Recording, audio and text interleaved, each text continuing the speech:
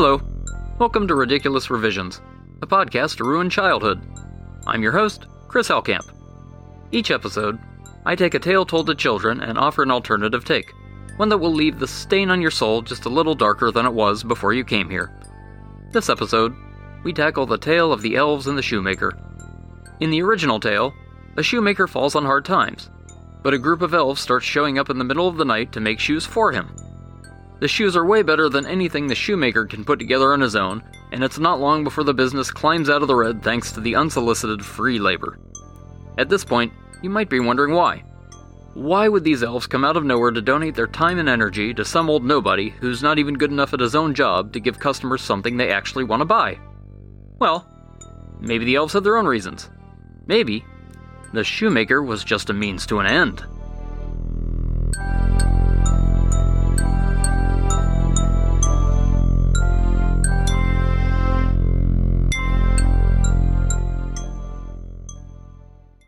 Once upon a time, there was a humble shoemaker who lived in his humble home, making humble shoes for the humble people of his humble town. He had taken over ye old original leather shoes from his father, who had taken it over from his father before him.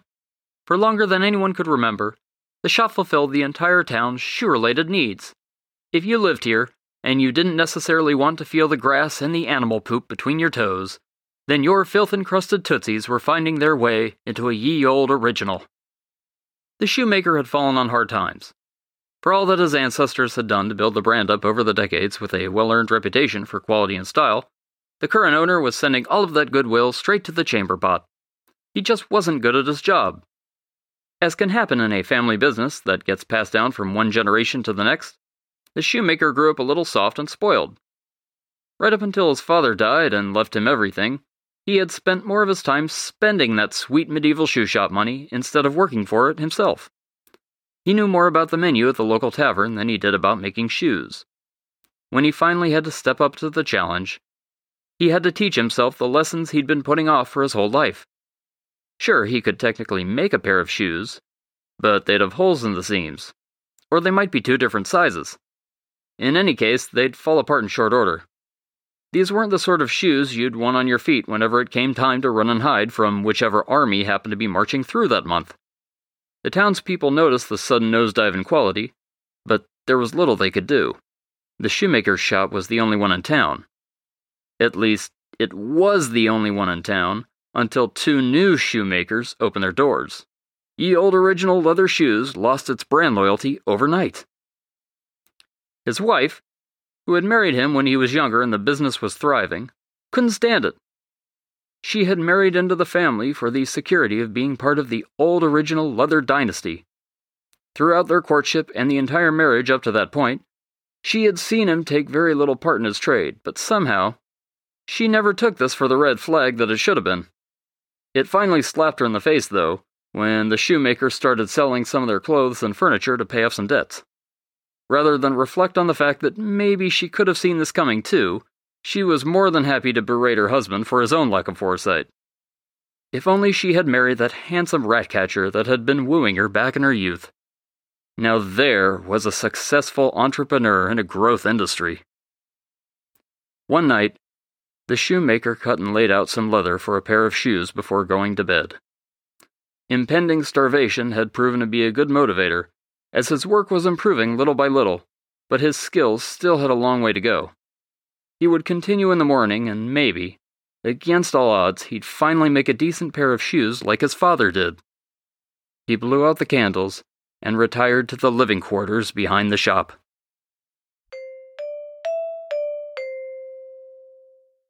The next morning, the shoemaker woke up after another lonely night of sleeping next to the wife who hated him. He got dressed, made a quick breakfast of bread and beer, and passed through the doorway into his shop.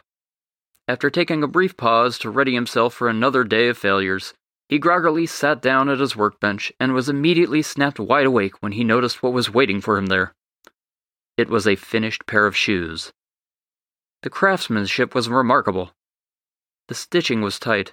The shine on the leather was glorious. This was clearly not his work, so where did it come from?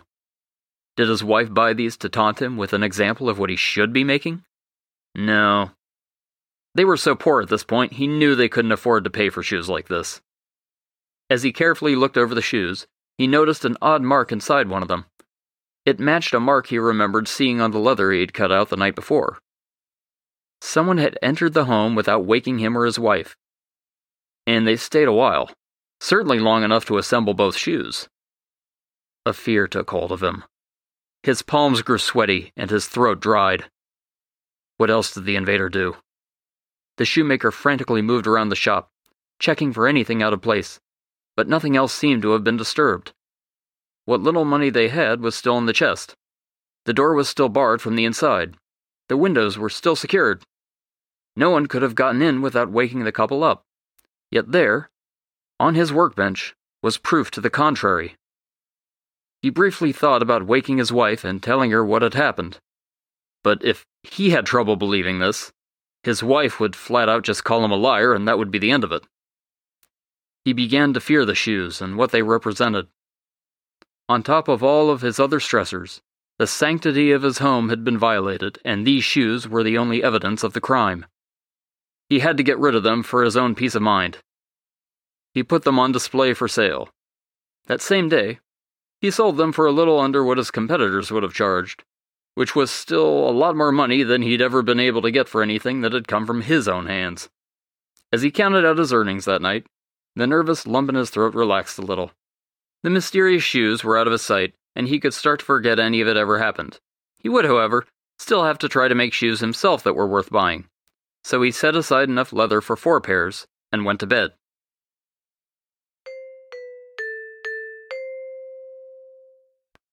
The next morning as before, the shoemaker got up, had his simple breakfast of bread and beer, and entered his shop. Upon stepping through the doorway, goosebumps broke out all over his body. A wave of panic pushed out all other thoughts in his mind. His guts tied themselves in knots. It happened again. He had checked and rechecked to make sure that every possible way into the building was locked up last night. Yet someone had still snuck into his home and expertly crafted 4 pairs of shoes with the leather he had left out. As before, nothing else was out of place. The newly completed shoes, standing there on the workbench in all their well-oiled splendor, were the only sign that someone else had been there. This could not be explained by natural means. This was witchcraft. This was the work of the devil. Or maybe it was God, answering all of his prayers in a way that required no serious effort on the shoemaker's part whatsoever. Either way, he decided he should put this batch of shoes up for sale too. If they were a gift from God, he reasoned, then God obviously intended for him to sell the shoes at a profit and rescue his sinking business.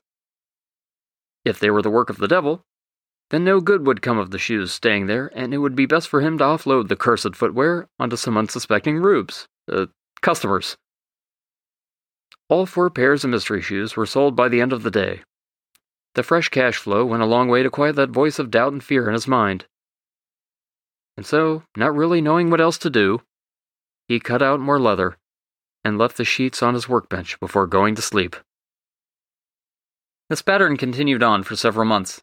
Each night, the shoemaker, if that's really what we can call him at this point, would lay out stacks of leather and go to bed. A wealth of impeccably made shoes of varying sizes and styles would be waiting for him the next morning. He'd sell all or most of them that same day, count his money, and repeat. Word spread around the town with every pair he sold. Ye old original leather shoes came back from the brink of death to reclaim its former glory, and it was selling luxury-grade shoes at affordable prices. There were days where the stream of customers flowed in as soon as the shop opened, and the place didn't empty until closing time. Men, women, children. The shoemaker was outfitting the entire town with a product of supremely questionable origin. The shoemaker's marriage improved. His wife noticed the sudden uptick in activity, not to mention the marked improvement in her husband's apparent shoemaking abilities, despite never actually witnessing him make a pair of shoes. She didn't question it. For the most part, she just assumed that her husband had finally gotten his act together. There might have been some suspicions in the back of her mind, but the novelty of having food in the pantry and clothes that weren't held together by patchwork was enough to tell that little voice in her head to shut up. Life was good again.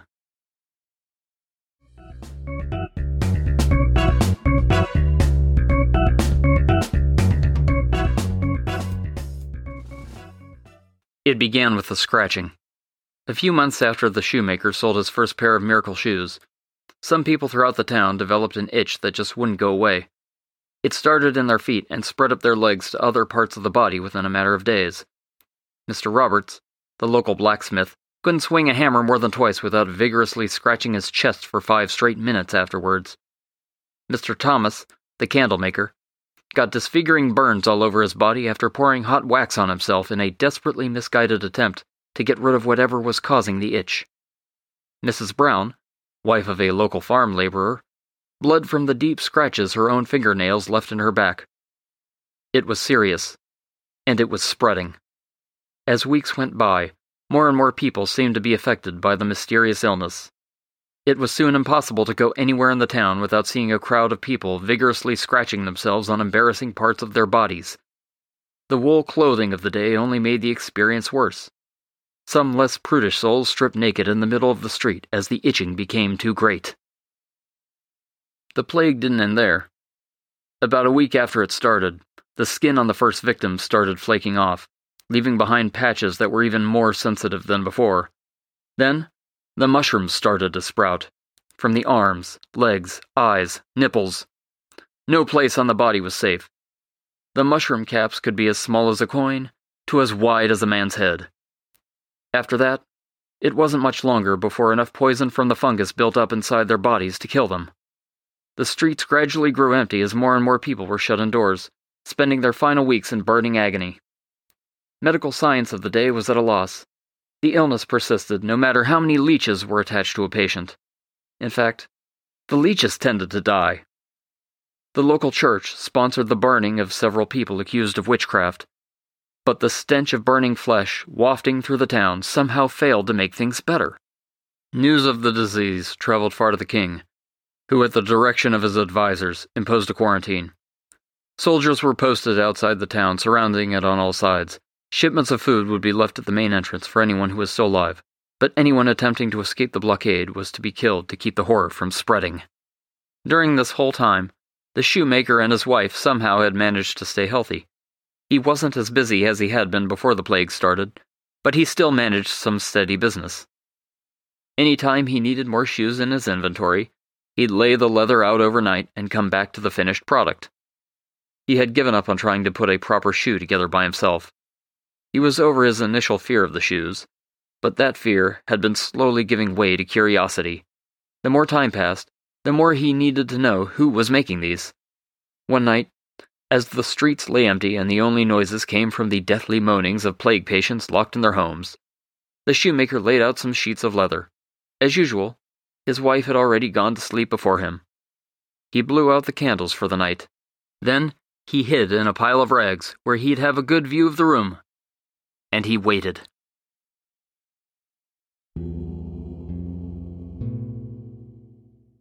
He sat there hidden for what felt like hours, barely moving. His legs ached and his neck was going stiff. The urge to nod off to sleep got stronger and stronger. Would the mystery guest even show up? If they were magical enough to enter the place without disturbing any of the locks, then maybe they might already know that he was watching and just decide not to make an appearance. Then, a floating pinprick of light flew in from between the shutters in the window. More pinpricks of light followed. The shoemaker lost count after 10. He was a little busy, trying not to scream and soil his breeches. The lights floated over the workbench and, in an instant, took the form of tiny glowing men. Elves! Elves of the forest had come to help him. Each smaller than a newborn infant, the elves worked together at a pace that would put any human craftsman to shame. The leather was cut out in elegant, fluid motions. Stitches were sewn together in a blur of needlework. Every motion the tiny creatures made was swift, purposeful, and eerily silent. The shoemaker was overwhelmed by emotion watching the elves work. Just months ago, his poverty was so great that he could barely afford to feed himself and his wife. But then these little guys showed up to save him without asking anything in return. He started to wonder about how to repay their kindness. But what he soon witnessed shook any charitable thoughts out of his mind and replaced them with dread. One of the elves, older looking than the others, didn't appear to be working on any shoes at first. Instead, He produced a mushroom from a large sack he was carrying. That mushroom looked familiar. Wait. It was the same kind of mushroom that the shoemaker had glimpsed on many a person's face in recent months. The elf then took out a mortar and pestle and proceeded to grind the mushroom into a paste. The shoemaker worried about where this was going. His worst fears were confirmed when he saw the elf dip a small brush into the paste and apply a very slight coating to the inside of a finished shoe. This was the origin of the horrible illness that had the town in its grasp. Scores of men, women, and children were dead or dying because the shoemaker had been putting as many feet as he could into these fungus-laden shoes. In a rare surge of courage for the shoemaker, he stood up out of the pile of rags. "What are you doing?" he demanded, pointing a finger at the diminutive men standing on the workbench. The elves froze. For a second, both parties just stood there, staring at each other. Then, the elves all lunged at the shoemaker at once. The shoemaker lost his footing and fell backwards onto the floor. Before he could recover, he felt his arms and legs being tied with scraps of leather. Another piece of leather was wadded up and stuffed into his mouth so he couldn't speak. The senior elf, the one who had made the mushroom paste, locked his adorable but steely gaze on that of the shoemaker and spoke. "Hear me out, Sonny. We've been helping each other up to now, and I think we can continue to help each other. I think you'll see it'll be in your best interest. You see, 200 years ago, your town was a much smaller place. On the edge of it was a lush forest. As the town grew, more and more of the forest was cut down and taken over by streets and buildings. That forest was our home. The forest is largely gone now, but we refuse to leave our ancestral land. We live crowded together wherever we can find room. What's left of the forest isn't enough to sustain us, especially with your people dumping their waste in our rivers and hunting our game. We've gone from a life of peace and plenty to fighting one another for scraps. We can't go on like this. We elves don't like to resort to violence, but we need to take back this land if we are to survive. We need you big people gone, and we need news of the suffering to keep anyone from trying to move here after our work is done. That's where this little treasure comes in." He held up another mushroom. "No one will forget what these little horrors have done anytime soon, and spreading them through the shoes you sell has been more successful than we dare dream. Now, the way we see it, your options are limited. You could stop selling the shoes we made for you. Almost everyone in town will die as the mushroom spreads. That now includes you and your wife, as we will stop sneaking the medicine into your food that protects you. You could try to flee the area, but your own king's army will cut you down. Or, and this is what I would choose if I were you, you could just keep selling the shoes. We'll keep you and your wife safe, and you'll have more than enough money to start over somewhere else after we're done. What do you say? Would you like to keep selling the shoes?" The shoemaker pondered these choices for a bit, but he knew that whatever courage he might have had in him to fight this had died out as soon as the tiny elves knocked him to the ground. He cast his eyes away in shame and slowly nodded in agreement to the senior elf. "Good," said the elf, clapping his hands. Then, the elf blew a kind of powder into the shoemaker's face, and the shoemaker fell asleep. The shoemaker awoke the next morning there, on the floor of his shop, free of his bonds. The elves were long gone. He picked himself up off of the floor. He looked over at the workbench and saw the latest batch of shoes, neatly lined in a row, polished and ready for sale, ready to spread the elves' revenge. He cautiously walked back to the living quarters to check on his wife and found her still sleeping, completely oblivious to the previous night's events. She had always been a bit of a heavy sleeper. He decided he would never say a word of anything he had just learned to her. It would just put them both in danger. With a heavy heart, he turned back to his shop. He had shoes to sell.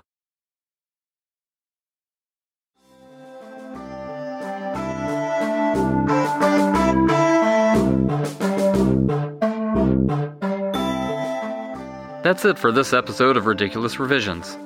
This episode was written and produced by me, Chris Hellkamp. The website for this podcast isn't set up yet, but if you have any questions or feedback, send an email to chris@ridiculousrevisions.com. That's CHRIS@ridiculousrevisions.com. I'm also available on Twitter under the username RidiculousRevs. Thanks for listening.